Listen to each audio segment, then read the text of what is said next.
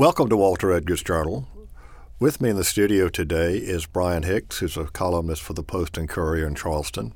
He's also an author of a number of books about South Carolina, and his most recent is entitled In Darkest South Carolina. The subtitle is J. Waties Waring and the Secret Plan That Sparked a Civil Rights Movement. Brian, welcome back to the Journal. Thanks for having me, Walter.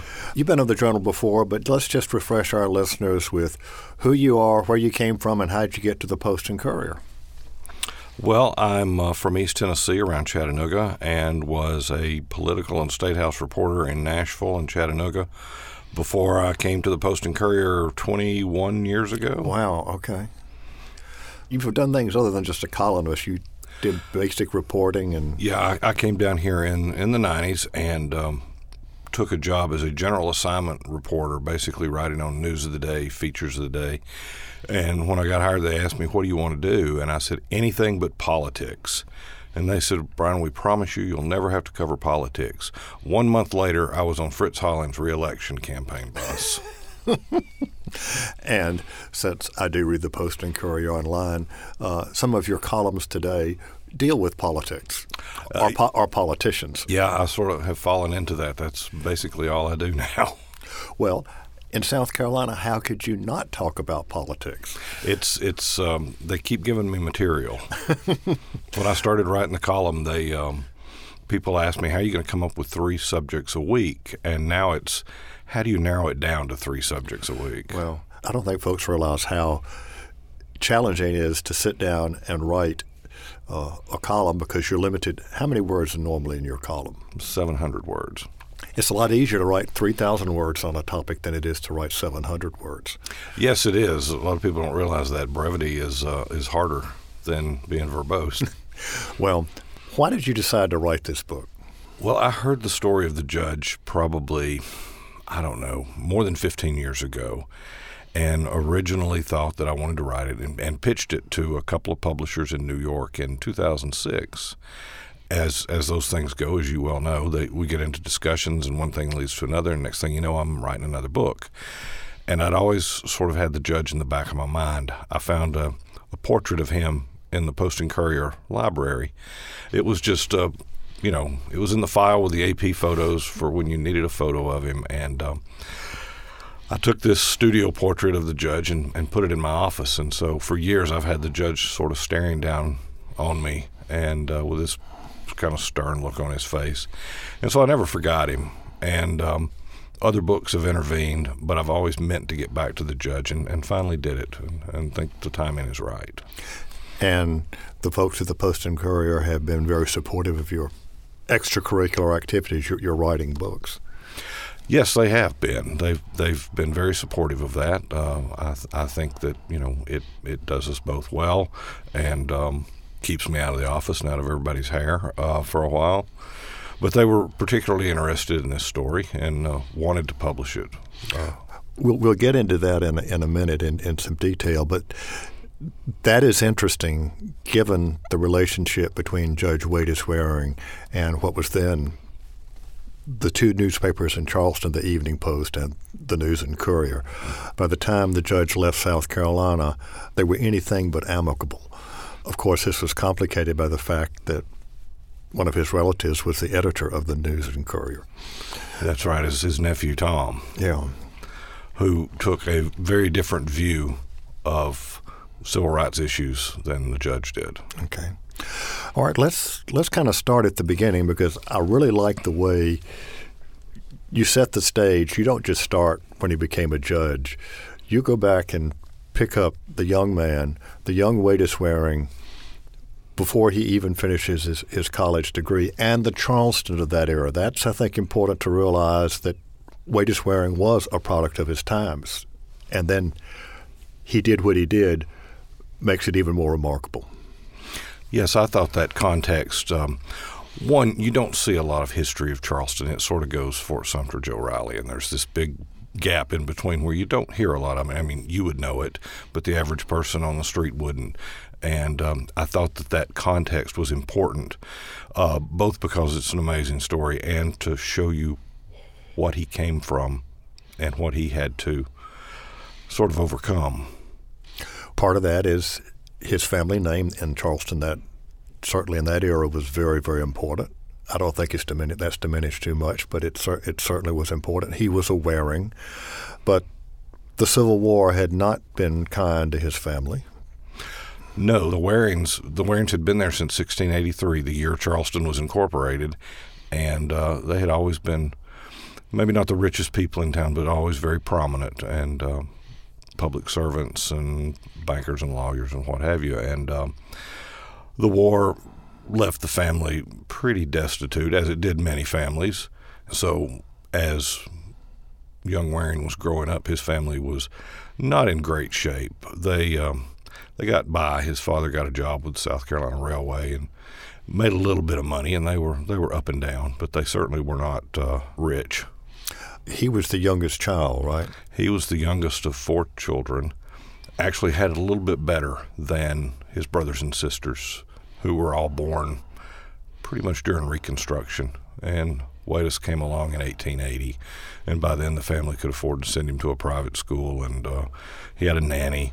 And despite all the horrible things that were going on, disease was rampant, and you got the earthquakes and the hurricanes. He had a pretty stable childhood. Well, people don't realize that Charleston at the turn of the last century is one of the most unhealthy cities in the United States. Cholera, malaria, everything was rampant. It was not helped by the fact that there was no sewer system. It's a pretty grim picture. Yeah, I thought that it was a stark contrast, certainly from Charleston today, but I saw a news story from back then when I was researching this that Charleston was listed as one of the 10 most dangerous cities in the world just because of health concerns.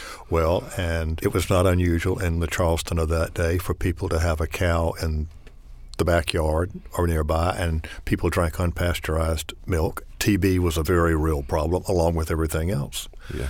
There wasn't any local economy. The docks, Charleston as a port, was a joke. Yeah, the entire economy of the city had fallen apart. The port had lost some huge percentage of its business, and there just wasn't really anything going on. It had never recovered from the war. Well, in the early years of the 20th century, there was a Charleston merchant who wanted to try to make things better, to give it a boost, and that's kind of where you pick up the story. Yeah, they had the South Carolina and West Indian Interstate Exposition, which was a World's Fair, basically. And this was pretty common ploy for cities around the country in that era. They would have these big expos that last for 6 months, and they'd try to bring in tourists and raise all sorts of money. And I've always wanted to tell the story of the expo, and I thought this was a great place to sort of introduce Charleston to you, its latest scheme to get back on track. And there were just so many things going on there, not the least of which were the politics that Ben Tillman was playing with Charleston over the exposition. They talked about the ivory palaces, the buildings that were built pretty much out where the Citadel is now. It was in that part of town. But let's talk a little bit about the ivory palaces, because I think we're not going to get away from Judge Waring, because that's a part of his world. Well, they built this beautiful, they called it the Ivory City. That's what the newspapers dubbed it, which was interesting because in 1895 they called it the White City in Chicago when they had their World's Fair. And they built these grand cotton palaces and these great shrines to all the various industry of the state, and they're all made out of plywood and just painted over and were thrown up in 6 months. But if you look at the photos, from a distance, it's this gorgeous, ornate city that you can't imagine why you would tear down these buildings. Of course, they weren't going to last, but it was a great civic boost, and they got a lot of people coming in. Teddy Roosevelt came in, and Mark Twain came by for a day. They also had an exhibit for African-American labor that Booker T. Washington was in charge of. Yeah, they did. And they had a statue that was very controversial about African-Americans that had to be removed. But you mentioned Ben Tillman, and he has a role in this story because exhibits and World's Fairs are expensive propositions. Mr. Wagner, who was the local merchant behind this, he was actually a wholesale grocer, I think. Yes. He was behind it. The city put up money it really didn't have. The state put up some money, but they were expecting federal funding, and Ben Tillman didn't lift his finger. No, he didn't do anything to help Charleston, and the people in Charleston were very mad. But this was sort of an ongoing feud that had been around for years since he was governor, and he didn't help the exposition, and it was, its ledger was in the red before they opened the doors. And although they had great crowds when it was all over, it still lost money. Yeah, it did. Nothing really came of it. Yeah. But then Tillman actually did Charleston a favor. He moved the Navy Yard from Beaufort to Charleston. There are comments by earlier historians and political scientists that he was desperate for votes, and he was going to finally try to get on the good side of Charleston by moving the Navy Yard. And that changed Charleston.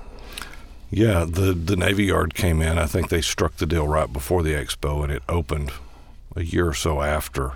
And it really changed the Charleston economy, and it was up and down. I mean, it came in, it did well for the city. And then the first war, the Great War, came along, and the economy was great for a while. Of course, afterwards, it all tanked. But that is the world that Waties Waring was growing up in. I mean, he took the bar exam, right around the opening week of the exposition at the turn of the century, and so this was the world he grew up in. All right, he just read for the law, which was fairly common in those days, instead of going to law school.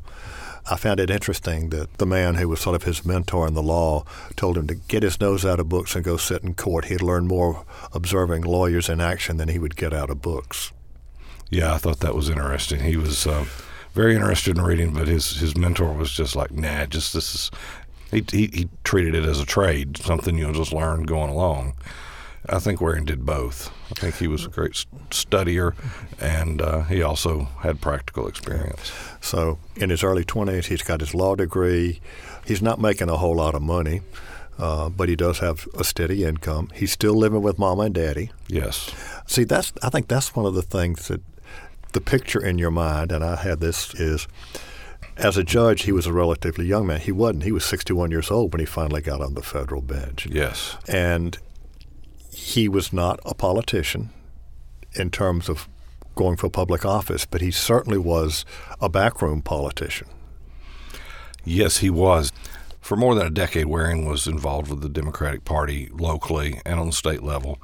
But he really got into politics when Burnett Maybank asked him to join his campaign for mayor of Charleston. And he pretty much managed that and was tied for the next decade, through the 30s, was tied to Burnett Maybank. You don't just drop in from thin air and become a federal judge. You show that Waring was very calculating in the moves he made in terms of stepping stones towards this position. So how about filling that in for our listeners? Well, early on, he took a job as a U.S. commissioner, which was sort of a magistrate for the federal courts, and he was doing little stuff like that. And he did that for a while, and he dropped out of it. And the guy who took his place did the job for a couple of years and then got appointed assistant U.S. attorney for the state. And he thought, wait, I've missed out here. So he took the job again and eventually did get to be appointed assistant U.S. attorney, and this is in the early 19-teens.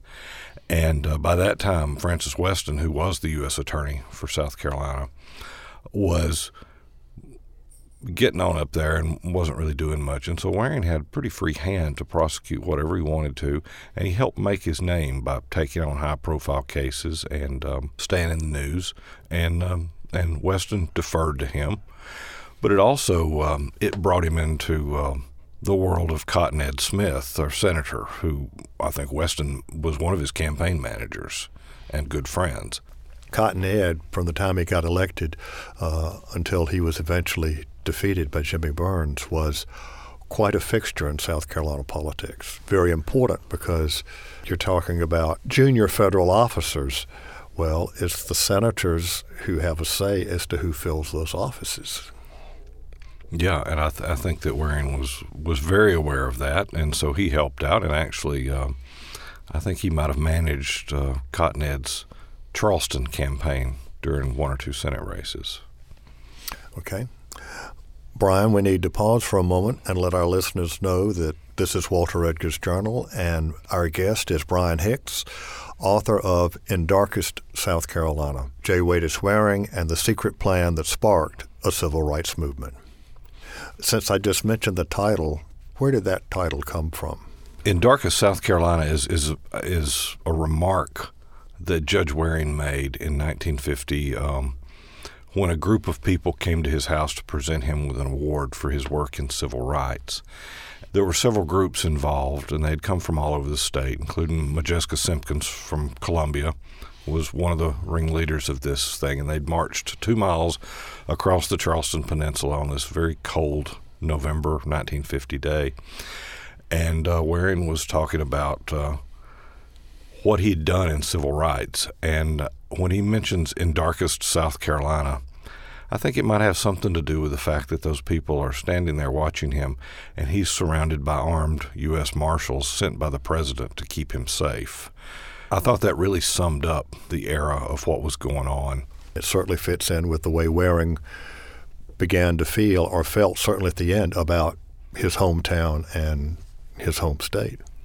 When you were doing your research for this, there was a taped oral history done of him back in the early 50s, which was pretty early for that kind of thing. Did you have access to that transcript? Yes, I did. In fact, you had 2 Columbia University professors who went by to see him once a week shortly after he moved to New York in 1952. And he had this nice apartment overlooking Central Park, and these 2 guys would come by every week, and they would talk to him for an hour or so and record what he was saying. And this went on until March of 1957, and the transcript is over 400 pages long, and that was like Christmas for me when I got the transcript. I think I read it in one sitting, and it actually informs a lot of this book, because he delved deeply into his thoughts, and his papers, which are at Howard University in D.C., really only start a few years into his federal judgeship. There's nothing in those papers older than about 44 or 45. Well, one of the earliest documents you've got are the love letters that his first wife wrote to him, and that was a fairly recent discovery, wasn't it? Yes, that was found in someone else's papers and donated to the South Carolina Historical Society. And actually someone alerted Judge Richard Gergel to that, and Judge Gergel shared them with me when I was doing final edits on this book. That's how recently those letters were discovered. For their day, and we're going back again to the early 20th century, they're pretty racy. That's what I thought. I thought that was the most striking thing about those letters. Because the usual picture of the first Mrs. Waring, Anne, is that she was very shy, very prim and proper. She did all the right things that a proper Charleston lady should do. But she was married to a dynamo, and so she was always in the background. Yes, she was. She had been that way her whole life. She had sort of been quiet and shy, and she was really an interesting woman. I mean, she'd befriended the French actress Sarah Bernhardt and traveled to her home in France and took care of her in her later years. But back home, she was sort of a wallflower. The unkind gossip about her around Charleston was that she didn't even have a coming-out party. Her father was from Savannah, bless his heart, although her mother was from Charleston. But the fact that even in the depths of depression and financial difficulties, a young lady had to be properly presented. She had, yes, even if it were meager, it was still done. But Anne Waring did not have that. No, and I think that about the time it would have happened, her mother died, and there was a lot of turmoil in her family. And by that time, it was just her and a couple of older sisters. Well, one of the things that is interesting to me is that the house in which the Warings would live had actually been purchased by her sister and given to them as a wedding present.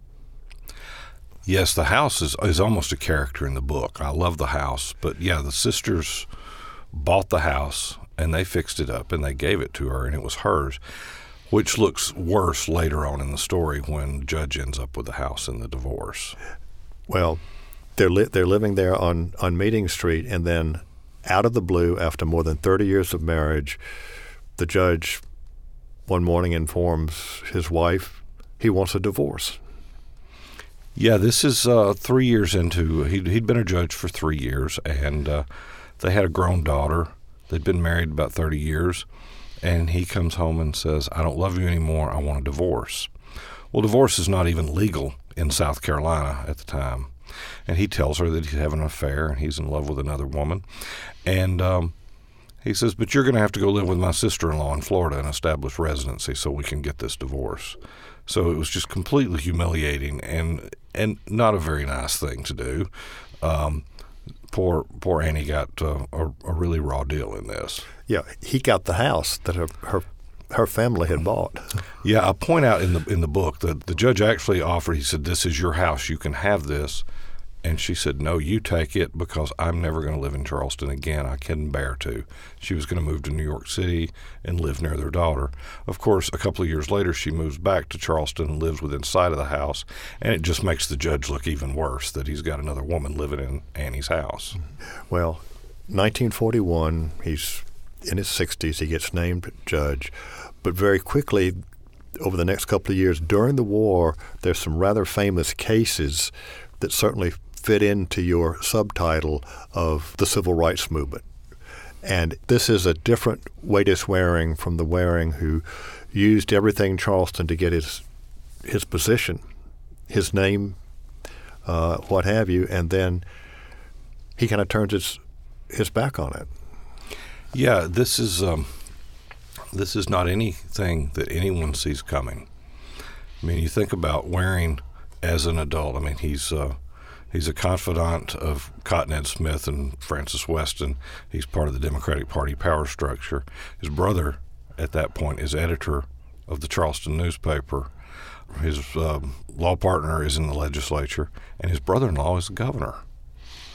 And this man is connected. He is the power structure.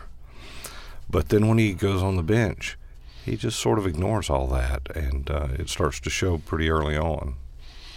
What is the first case where his decision kind of made people sit up and take notice? The first case that I focus on, and I think this was his first civil rights case, was a teacher pay disparity lawsuit. In those days, they had white teachers at the white schools and black teachers at the black schools. And the NAACP recruited a teacher at Burke High in Charleston to file a lawsuit that black teachers were being discriminated against. They were being paid about 60% what white teachers made, given equal experience, which I point out in the book is probably not coincidentally 3/5. And folks, if you don't remember your American history, when slavery was legal, when the Constitution was written, the southern states could count enslaved persons as 3/5 of a person for population in order to have larger congressional districts. Yes. I just thought that was an interesting coincidence. But so this case, Thurgood Marshall comes to represent this teacher in Waring's courtroom. And here's a guy who was appointed to the bench by Cotton Ed Smith and Burnett Bay Bank. So he didn't have much faith that he was going to get a fair hearing. And they walk into the courtroom and sit down. And the first thing Waring says is he looks at the attorney for the school district and he said, when was the Alston case in Norfolk decided? And Thurgood Marshall stands up and says, Judge, I can tell you. And he goes, sit down, Mr. Marshall. And he turns back to the school district guy who flips through his papers furiously for a few minutes, then comes up and says, 1937. He goes, when was the Maryland case decided? And again, Thurgood Marshall stands up and says, "Judge," and he goes, "Sit down, Mr. Marshall." Now, by this time, there's a lot of murmuring in the courtroom, and they're saying, "Good Lord, he won't even let her lawyer speak. This is going to be horrible." And finally, the school district attorney answers the judge's second question, and Waring completely turns his back on the school table and looks at Mr. Marshall and says, "I'm sorry if it appeared I was rude to you, but I knew that you knew the answers to those questions because those were your cases.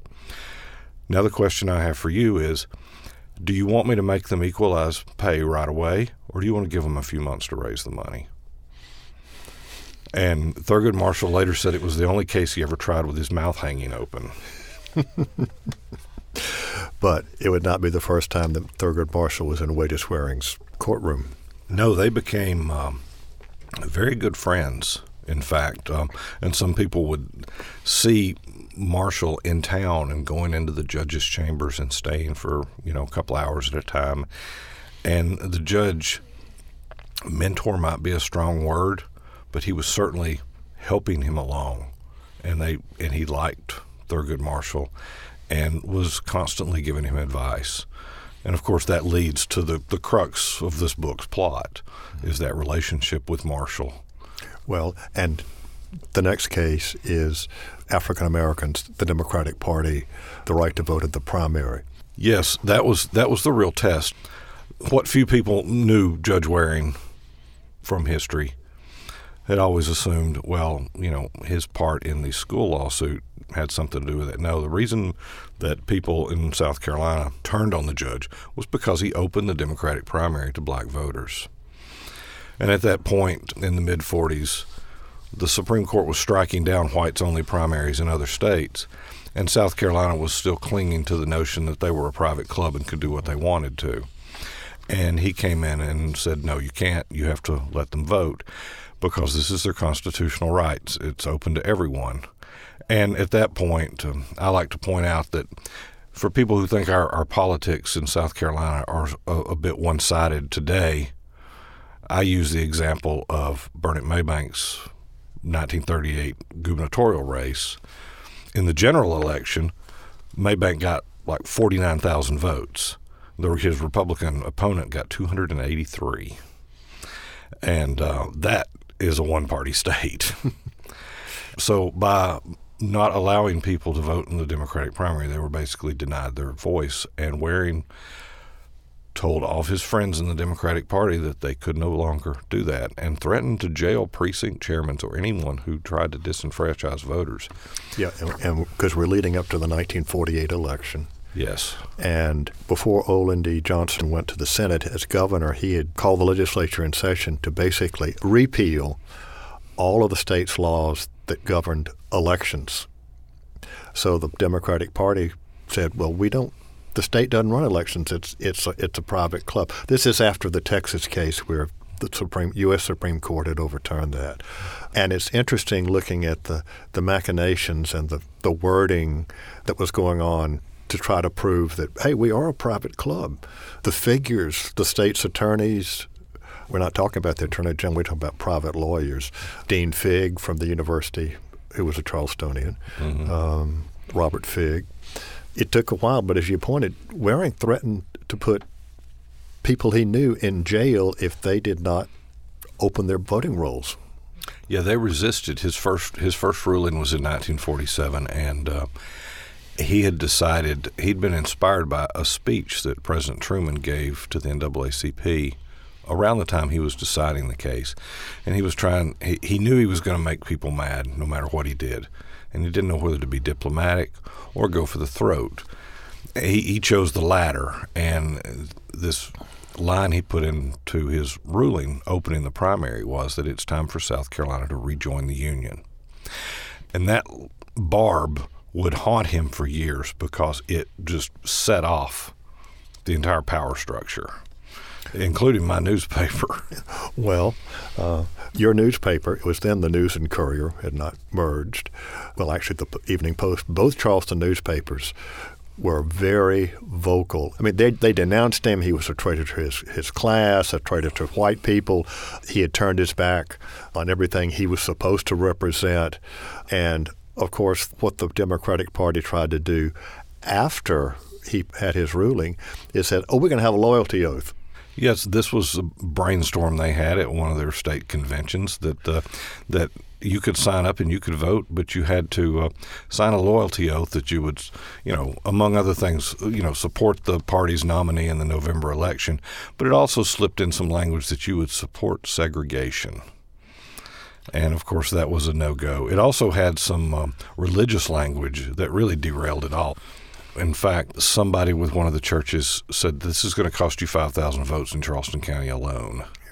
Yes. Roman Catholics and Jewish Democrats in Charleston were particularly upset about that. This is the beginning of Waring. You talk about his going for the jugular. This seems to be the way he's going to operate from here on out. He not only doesn't mince words, he tosses bombs. Yeah, he fights fire with fire, and as they resist the rule of law as he hands it down, he gets more hardened and goes more the other way. Sounds sort of like politics today. The resistance he got to his ruling in Elmore, which opened the Democratic primary, led him to get more strident in his remarks, and he fought back with these guys. And his wife enters the fray now, his new wife. Yes, his new wife, Elizabeth, who he married a week or so after he divorced Annie. She came along with him she went and sat in his courtroom, and she began to get as politically active as he was. She was sometimes the spokesperson who could say things that he couldn't say as a sitting judge. That all came to a head shortly after this, and after they had gone through the campaign in 1948, where he was the issue in a number of races across the state. Everybody was running on a platform, Mendel Rivers, Strom Thurmond, to impeach Waties Waring. Yeah, that was the cause of the election. Everybody wanted to get rid of Waring. But Brian, he was just getting started. Yeah, he was just getting started. They thought that he had rocked their world, and they couldn't believe they had been double-crossed by this man who'd been one of them. I'm sure it was scary at the time. The judge did retreat a little bit after some of it got so bad, but the legislature voted to buy him and his wife bus tickets out of town one way. Various congressmen, threatened to impeach him, and then he started getting the hate mail they delivered by the sack. His phone rang with obscene phone calls so often he couldn't take or make calls. He had to get a second private line installed at his house. It was really over the top, and Strom Thurmond was calling him out regularly on the campaign trail as being an example of one of the problems. Yeah, and of course Mendel Rivers, then the Charleston congressman, 1st District congressman, was also out there. And the General Assembly also offered to reimburse the House of Representatives for impeachment costs if they would impeach Waties Waring. But it very quickly went beyond words. Yeah, he was attacked. They burned crosses in front of his house a couple of times. He was threatened, and eventually in October 1950, a car pulls out in front of their house and starts throwing rocks and bricks at the house, busts their door, a couple of windows. The judge thought he heard gunfire, although there was never any proof of it. And after that, President Truman had to send U.S. Marshals to guard him around the clock. How did the local police, Charleston police, react to what was going on? The local police didn't like him any better than anybody else did. And no matter what happened to him, they said it was prank. It was vandals. It's just teenagers having fun. The Klan was never involved, is what they said. That's a great scene in the book. There's a detective who says this over and over again. It's just a kid's prank. In, I think, March of 1950, somebody plants a 3-foot cross in his yard and sets it on fire, and it's engraved. The wood is engraved KKK. And the Charleston chief of detectives stands there and says, there's no evidence whatsoever of any Klan involvement in this. Yeah. Well, he and his wife were protected, but that caused even more consternation. How much was it costing to protect these people, which would have been the kindest way that they might have been referred to? That became a real issue, and he didn't like it. Judge Waring knew that he would get grief for this. He did not want the protection. And, of course, he was right. It became a huge thing. Mendel Rivers came out and said, it's cost us $1,200 to protect him for a month. He's the biggest extravagance on the federal payroll. Then the U.S. Marshals set up a no parking zone around his house, which made everybody south of Broad mad. The judge by this time is his only social circle right now are African Americans in Charleston. And he spotted one night going to play cards at Ruby Cornwell's house. Her and her husband lived up off King Street. And so they see all these federal marshals sitting around this black couple's house, and that set off the newspaper again. How much are we paying for the judge's social life? His canasta games. Yes. So it was a great deal of hand-wringing over that. Brian, we need to pause for a moment and let our listeners know that this is Walter Edgar's Journal, and our guest is Brian Hicks, author of In Darkest South Carolina, J. Waties Waring and the Secret Plan That Sparked a Civil Rights Movement.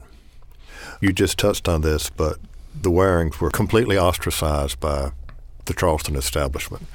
That began after the divorce. Yeah, Waring was a persona non grata for getting a divorce. A lot of the oldest clubs in the city that he belonged to wanted nothing to do with him. They all took Annie's side in the divorce. Many of them wouldn't allow members who had divorces. The judge resigned from a few of them, he said, to save them the problem of kicking him out. But Waring was pretty bitter about the way his new wife was treated. He expected his friends and family to accept Elizabeth as his new wife. And when they didn't, in fact, everybody in town pretty much hated her. She was twice divorced, Yankee Huzzy, as they called her, and they started calling her the Witch of Meeting Street. It just drove him insane. He could not stand that they did not treat Elizabeth with respect, and so he pushed back. So that feud kind of went both ways. Yeah, that's one thing that comes quite clear. He's not a milquetoast. I mean, he's anything but. That's when I said he tossed bombs. And it got to the point, of course, we're getting ready to get into Briggs v. Elliott. Every time he spoke, and certainly by 1950, when Elizabeth speaks and she does become politically active, their remarks would be considered toxic. I mean, it's almost like they go out of their way to tick people off. Yeah, they did. They were certainly not trying to be diplomatic. Brian, we got to move along to the culmination of all of this, of which, of course, is Briggs v. Elliott. Well, by the late 40s, Judge Waring and Thurgood Marshall were pretty cozy, good friends, probably closer than a judge and an attorney appearing in his courtroom should have been.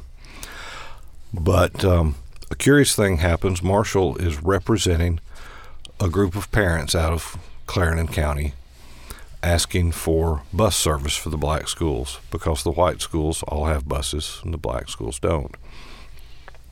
And the courthouse observers noticed that Marshall brings this case in, and Waring just unceremoniously dismisses it and throws it out of his courtroom. And everybody thinks, what's going on here? I thought this was, his best friend. Well, behind the scenes, Waring had said, your buses are small potatoes. This is a waste of time. It's easy enough for them to give you a broken down bus to shut you up. Think bigger. So Marshall comes back with another lawsuit asking for equal facilities because the schools like Scotts Branch, wouldn't have indoor plumbing. They had 2 outhouses for 600 kids, and they didn't have heat and things like that. And Waring threw that out as well. And Marshall was getting a little frustrated by this. He was trying to do right by the people in Clarendon County who had been lobbying hard for NAACP representation in a lawsuit. And this is when Waring says to Marshall, you've got to challenge the very notion of segregation. There is no separate but equal. Separate is per se inequality. And that is the line he used in his minority dissent when the case was finally brought to trial Yes. was segregation is per se inequality. And that is a line that would be repeated in Brown versus Topeka in 1954 by the U.S. Supreme Court that ended segregation as the law of the land, which it had been since 1896 in the Plessy case. Yes. Waring had become obsessed with overturning Plessy. He believed it was the root of all evil. It gave the states cover to have these separate but equal, segregation policies. And the real crux of the book is that Marshall didn't want to file the lawsuit that Waring wanted him to, because Marshall, who was a better attorney, knew that if he challenged the constitutionality of a state law, it wouldn't be heard in little old Judge Waring's courtroom. It would be heard by a panel of 3 judges, and he would lose. And Waring told him ahead of time, you're going to lose 2-1. I'm going to vote for you. The other 2 will not. But because of some act of the judiciary in 1937, every decision handed down by a 3-judge panel was automatically appealed directly to the Supreme Court. Waring set this up so that the Supreme Court, which had been trying to dodge the issue of segregation for a long time, he put it right in their laps, and they could not ignore it any longer.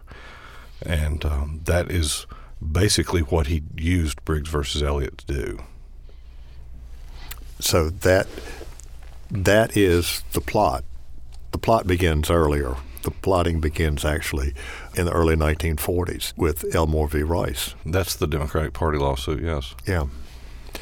So the Supreme Court does make its ruling. The reaction, the blowback in the White South is a story that's been often told. Waring is getting ready to become a man, not without a country, but certainly without a hometown. He decides to retire from the bench because he's in his 70s now. Mm-hmm. And he and Elizabeth, from the comments that he made later, really did fear for their lives in Charleston. Do you think that's an exaggeration? I think they had some cause to fear for their lives. There were a number of shady things going on. Their house had been attacked. They were getting threats. Their friends were getting threats. But Elizabeth hated it in the South. She liked going to New York. They spent a lot of their time in New York or in California or some other place. They stayed out of town as much as they could. But after his dissent in Briggs versus Elliott, Waring knew that his job was over. He had sent this case to the Supreme Court, and he was forcing them to rule. He had his 10 years in. He didn't need this headache anymore, and he knew he would never get a better chance. If this didn't work, he told somebody it'll be generations before we get another chance. So he retired in 1952 and left Charleston forever, save for one trip back. When Waring ended his legal career, he was considered a flaming liberal, certainly in his home state. But this is a man who later would describe his nanny in this way. She was an ex-slave, and her husband was an ex-slave. Most of the Negroes I knew were ex-slaves, and you loved them, were good to them. We didn't give them any rights, but they never asked for any rights, and I didn't question it. I was raised in the atmosphere that we ought to take care of these people. The paternalism in which he was reared, he turned on its head by the time he stepped down from the court. Yeah, he did, and to have this change of heart so late in life, it was when he took to the bench. He sort of self-servingly said, well, I developed a passion for justice on the bench. That's a nice way of putting it, but I think that he really just saw that things were not right by the law, and he saw no reason to discriminate. In fact, he saw that it was wrong, illegal, unconstitutional to discriminate. And so he made these rulings, and as he got more pushback, it sent him farther in the other direction. And, of course, he went completely over the edge in the 1946 case with Sergeant Isaac Woodard. And you know that case. The Batesburg. The Batesburg case. A returning World War II veteran was blinded by a local law enforcement official when he got off the bus at Batesburg. Yes. Still in his dress uniform, just returned from the Pacific. An act that made President Harry Truman decide to desegregate the armed forces. Yes. That case, had a huge impact on Truman. It had a a huge impact on Waring because it was in his courtroom. In fact, the trial was in Columbia. Waring came up, and it was a sham of a trial, and the chief was never in any danger with this all-white jury, even though he'd taken Woodard off the bus, and for no good reason. They basically gouged out both of his eyes, blinded him.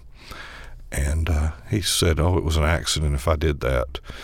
The judge is watching this, and Elizabeth is sitting right there in the audience listening to it and just horrified, as is the judge.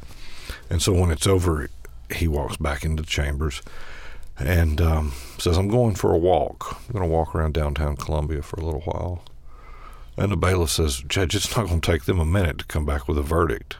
And he said, they're not going to do that and disrespect that man like that. They don't get to make their verdict until I say so, and I'm going to be gone for 20 minutes. And sure enough, they came back and they found the police chief not guilty, and that set Waring and his wife, on the path of activism. He went from just having a preference to actively fighting for civil rights. All right. He left Charleston in the early 1950s, disowned by his hometown. But in the 21st century, the federal courthouse is named for him, and there's a statue of him.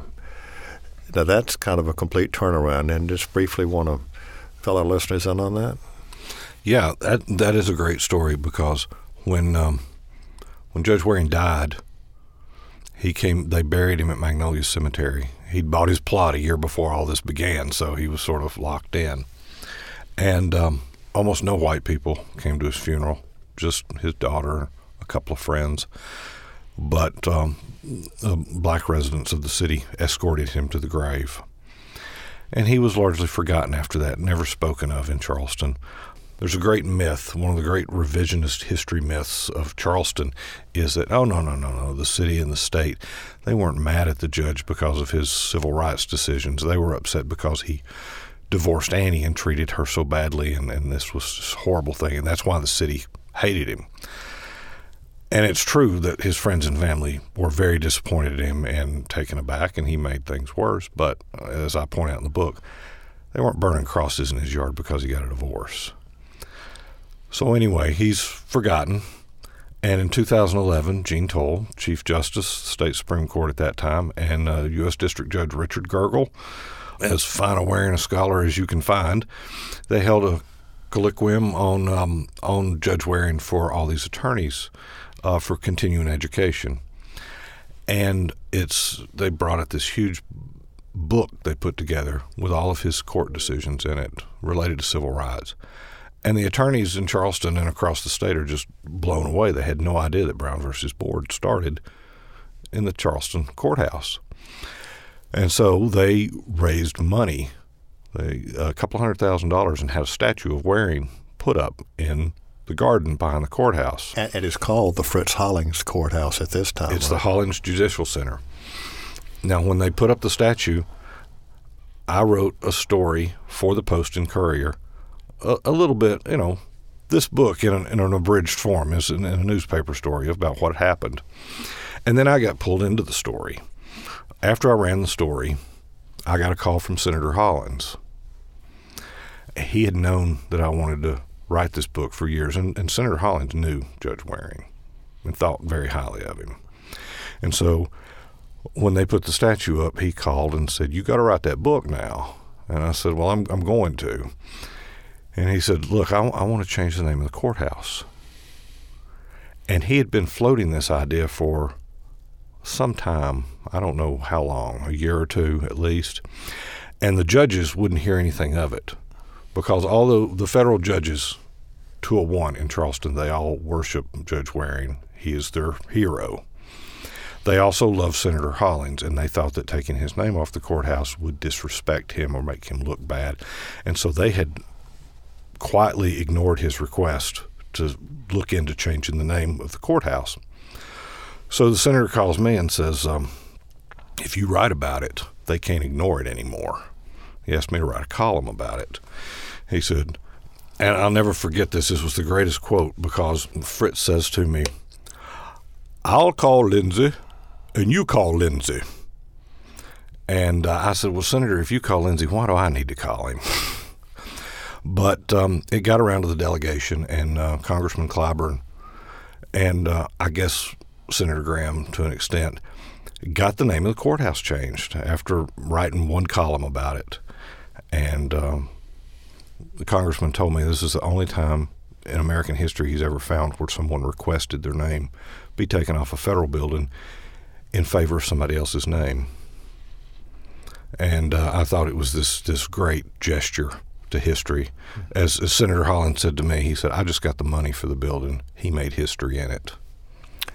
Okay. And Brian, we have really run out of time, and I regret that. Brian Hicks, author of In Darkest South Carolina, J. Waties Waring, and the Secret Plan That Sparked a Civil Rights Movement. Thanks so much for being with us today on The Journal. Thanks for having me.